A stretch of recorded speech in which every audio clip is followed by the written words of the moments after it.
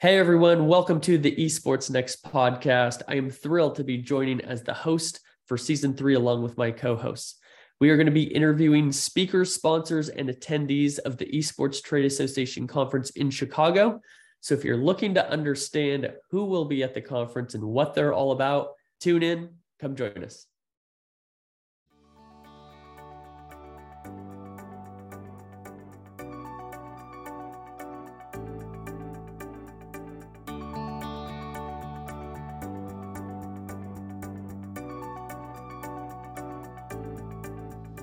All right, welcome to another episode of the EsportsNext podcast. It is our pleasure to welcome today Jason Tirado, who is president of Lightwear and a sponsor of the EsportsNext conference in Chicago. Jason, thank you for joining me and Lindsay today.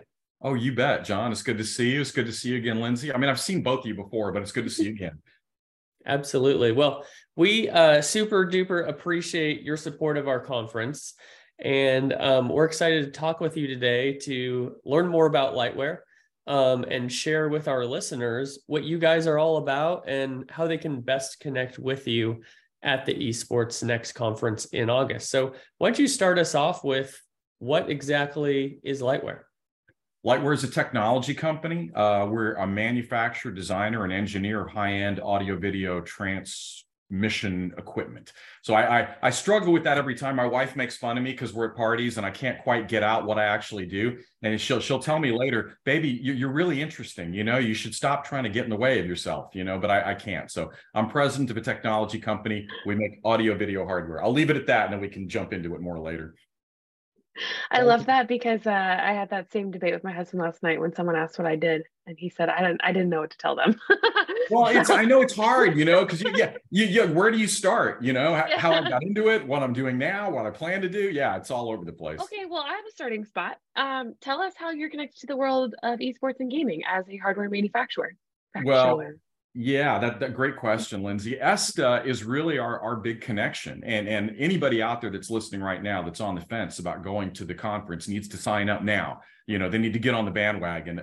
We were absolutely disconnected from the entire space until ESTA bridged that gap for us. And we came through, got to know Megan, showed up at the conference last year, and out of that conference had some fantastic connections made. One guy that I really connected to, I'm sure you know him very well, Anthony Gowd. You know, who's a prolific poster and seems to be everywhere. I mean, the guy can't get off LinkedIn, but he is out there just promoting the industry, promoting himself, promoting whatever it is he's going to do next in the regulatory space. And actually following the conference, I drove down and met with him and the Esports Gaming Conference Center in where is that? Atlantic City. And also went to dinner with Anthony and got involved in another conference that was being sponsored well. So I'd say, without ESTA, none of these people would be in my life and none of these opportunities would have been presented to me. So yeah, I'd say if you're thinking about it, stop thinking, start acting. Wow. I mean, I'll send you the check later, Jason. That's quite the testimonial. Appreciate that. No problem. You know, there's a number of, when you say just audio visual technology, that might, you know, pop up all sorts of thoughts in people's heads. Right. How is Lightwear unique and how are you specifically positioned so that people can think about how best to work with you?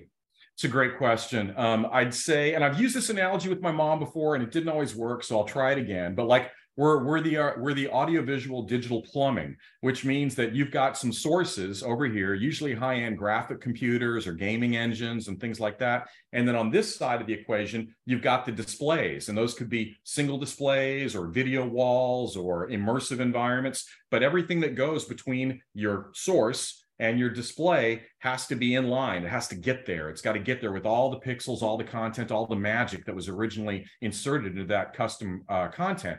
And we're the ones that do that. So for instance, people are long familiar with the technology called green screen in the movies, right? Mm-hmm. And so in the green screen movies, you know, you'd have some green background behind you. And then in post, people would subtract the green and then insert the content behind the actors so they would look like they were in some crazy, fantastic environment. Well, things have changed in the movie industry. And so Industrial Light and Magic, when they film Mandalorian, they don't use green screens anymore. They build what they call a volume, which are LED arrays. So there's an LED floor, ceiling, and walls. The actors are standing inside. They're dynamically generating the content of the different planets and spaceships that they're on. And so not only is the actor inside the actual content now, they're not having to imagine it. They don't have to look at a tennis ball on a string and try to act like it's a monster. They can see the monster real time. And all that stuff is possible because Lightware is in the middle. We're the ones that get all that stuff out of the gaming engine, out of the content engines, out of your Unreal servers, and we get it displayed across that entire volume. And so that's really where you can think about us at that level. There's another level that we work on, which is sometimes with studios, and so I've got a great place that we're installed in recently in Las Vegas that's just an amazing space. So you think about the joining together of custom content in the background, remote participants from around the world in Zoom or Teams or something like that, right? Just like this, remote interview we're doing right now. But you join together the custom content, the remote participants, and live audience members that are actually in the studio themselves. So now there's cameras, displays, microphones, speakers. And so now, rather than just me being in an environment with maybe some goggles on, and I can see this incredible environment, but nobody around me can, all of us together can see the amazing content. We're all immersed in it, but people can also see us and interact with us. And we can have remote participants, just like you guys, floating around on the screens in the room. And to me, that's almost where the future is headed in terms of what I'm thinking about, because you've got to combine the best of being in person with the best of being remote, with the best of the imagination that these content creators provide, and bring it all together so that you're not having some solo individual experience. You're doing it with all of us together, and we can all enjoy it and watch it at the same time. It's so clear that you have such a passion for all this, which I love. Your excitement when you're talking about this is awesome. I would love to ask a higher level question about kind of trends that you've seen with this, because we know from being in the gaming side of things that during the pandemic, gaming just kind of exploded. There was this massive growth. People were spending so much more time online in gaming, and especially in other forms of entertainment. Content wasn't being produced, professional sports weren't being played. Gaming was the thing that was there. So, and now we've kind of seen the sort of the come down from that, I would say. Not necessarily negative quite yet, but it's been a little tough in the industry the past 6 months or so, as people are now kind of diversifying their activities once again. But what I would love to know from you is, when it comes to kind of using the hardware that you've described, creating these experiences that you've described, how did the pandemic kind of accelerate that technology? And now that we're in this slow growth period, how are you thinking that the acceleration of that is going to kind of change? Or, basically we had like a whole huge high period of growth. Are we now entering a low period, or are you kind of seeing not low, but it's back on track? Like what's that like for you? Well, I think we were not immune from the forces of gravity, right? I mean, everything that affected everybody, happened to us too. And at the beginning of the pandemic, and even right up into it, we were very focused on live event rental staging type applications. And so the immersive environments were all stadias, arenas, concerts, and those all went away, practically within months. They were gone. And so nobody was offering that type of stuff anymore for obvious reasons. And we took a big hit, and we had to kind of, reorient where we were headed. And so we kind of took our technology and refocused on collaboration rooms, meeting rooms, and the way that people get together now, right? Which is these kind of Teams or Zoom or Meets, whatever calls you want to call them. And that's really where we tried to focus our technologies. I'd say we are still seeing a lot of the growth that came out of that pivot, because for the future, I think this combination of remote and in-person experiences will continue, right? And that's kind of where we have to figure out, how do we play in that arena, right? Where it's now, you're going to be there, I'm going to be here, some people are going to be with me. And I think from a technological standpoint, most of it has to do with the increase in bandwidth and the increase in pixels and the increase in the content that's actually coming. Once those graphic engines and those graphic cards get higher and higher resolutions and higher and more information coming down, that's where we as a manufacturer and we as people in technology really have to pay attention and make sure that we're staying on top of things. I think I mentioned HDMI 2.0 when we were doing our pre-interview, and HDMI 2.0 has been a big deal for us, because that's sort of normalizing that higher level application of the video signal. So without going into too much in depth, I'd say from a technological standpoint, we're concentrating on the higher level signals, the higher bandwidth signals. And from a business standpoint, we're concentrating now on both training rooms, conference rooms, collaboration environments, as well as the gaming and bigger stadia type applications. Yeah, I think you make a great point with those. When you talk about remote and then also in person, that's a perfect way to describe the esports space, because you see so many tournaments happening online. Right. And then it's very common that a grand final or a bigger tournament or the result of all those online tournaments is in person. Right.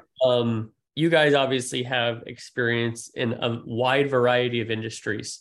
And one thing that I love about the Esports Trade Association, we have this vision to bring together the endemic esports community, right, alongside complementary experts who have expertise that is greatly needed. right. And with the learning and collaboration with esports, can enhance and innovate the Yes. esports space. Yes. Yes.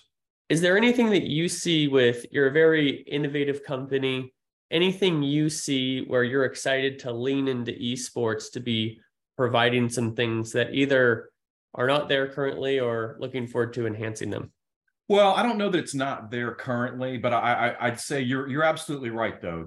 And I have a personal theory that I'll share since you've got me on the interview, which is that there's something that happens in person that is irreplaceable. And I personally think it's got to do with the actual chemistry of being a person. You know, that when I'm sitting in a room with you, I can actually absorb part of you, you know. I mean, as I'm breathing in and you're emanating your pheromones or your perfume, or there's elements of you kind of in the room, I'm actually interfacing with you in a very chemical way. I think that's why when people talk about meeting in person, they often use that word, there was chemistry or there was no chemistry. And I think they're literally saying they really mean there was chemistry or there was no chemistry. And I think that's really where we as Lightwear want to stay involved, is where do we enhance that chemistry that happens when people get together? You know, yes, not everybody can fly around the world and be next to each other. I understand that. So if you can't, well, then this is the next best thing, right? Let's have our technology enable people who are not physically accessible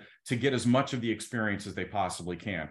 And I think in esports, just like any sports, there's a lot of individuals, right, that are very talented and doing their thing and they're engaged at their level. But there's a lot of value in the people who are watching them or want to see what's going on, all being together and enjoying that common spirit of being in an event at the same time. And it's different when you do a totally remote event where everybody is, by definition, kind of remote, you know? And so I'd say if there's anything that we want to do, it's to try to continue to preserve, enhance this meeting of people, whether it's remotely or in person, and take the best of those both worlds and try to be at the center of how those come together.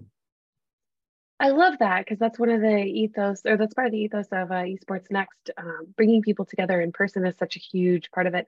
And that's not to say that I'm glad everyone was able to stay safe and get creative when it was a little bit more dangerous to actually go out into the world. But I am just thrilled that we're back in person. We were last year, we will be this year. It'll be great.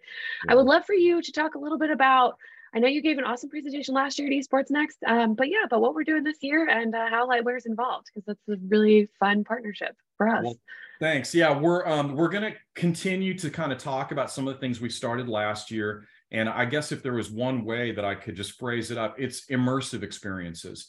And to me, that kind of embraces some of the things that are going on with esports, but it also, I think, talks about where entertainment is headed. You know, just if you step back from esports for a second, even though I know that's the focus of the talk, but also just think about, it's an entertainment venue, right? And it's entertaining, and that's why we're there, because it's keeping people's attention.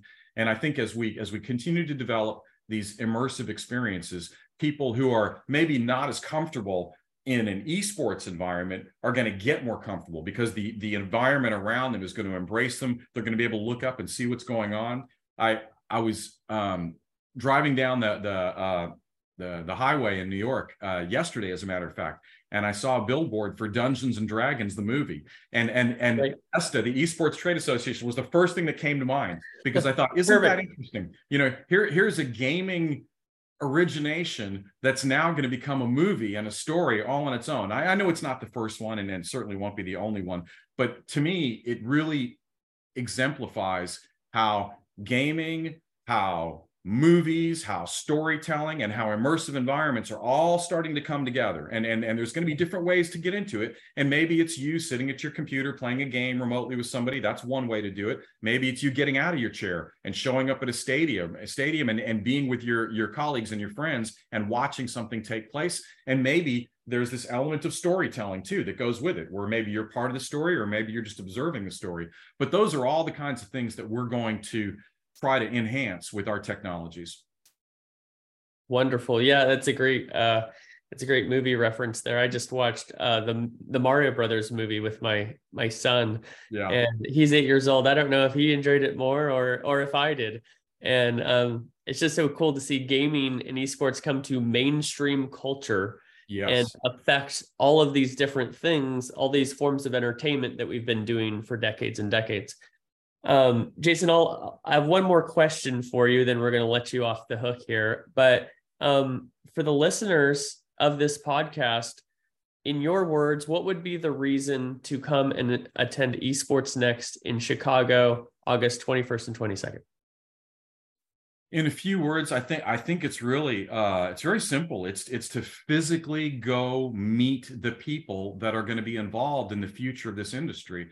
Look, it's one thing to have an email or a name or a remote, relationship with somebody, but I'll go back to my phrase. It's remote. That the whole nature of it is remote. It's not as powerful. It's not as impactful. I have to go to that conference. I've got to be there because I've got to shake people's hands and look them in the eye and understand who they are. And I need them to understand who I am and what I'm doing and why I'm there. And the only way to do that is in person. So I'd say no matter the fact that what we're talking about and promoting is essentially electronic or remote or networkable, but the last, most truest, best form of networking is in person. That's where you need to be.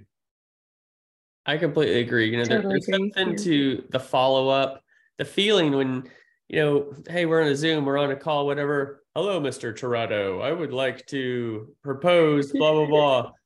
And we go, Jason, we hang out at the conference, we shake each other's hand. We have, some laughs, some experiences. And it's like, hey, Jason, what's going on? I got this thing to work. And the connection is deeper. And it enables you to do business better together than previously, I would argue. Absolutely. Absolutely. There's a lot of things that came out of the conference last year that never would have taken place if I hadn't gone or if I had just watched it remotely or watched a recording of it.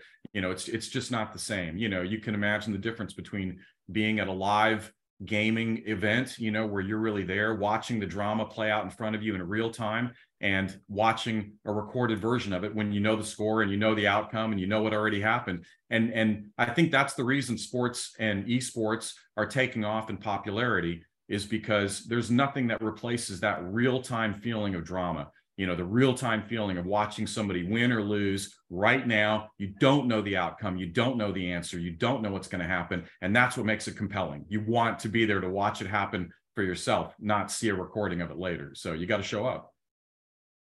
Well, I couldn't agree more. Absolutely. And, thank you to you and Lightware, not only for sponsoring the EsportsNext conference, but, to make these experiences possible, more enjoyable and more immersive for the fans. So with that, Jason, thank you so much for being a great sponsor of our conference. Thank you for joining Lindsay and I today on the EsportsNext podcast, and looking forward to seeing you soon in Chicago. Absolutely. I'll see you guys there. Okay. Take it easy. Thanks so much. Thanks, Jason. Bye-bye.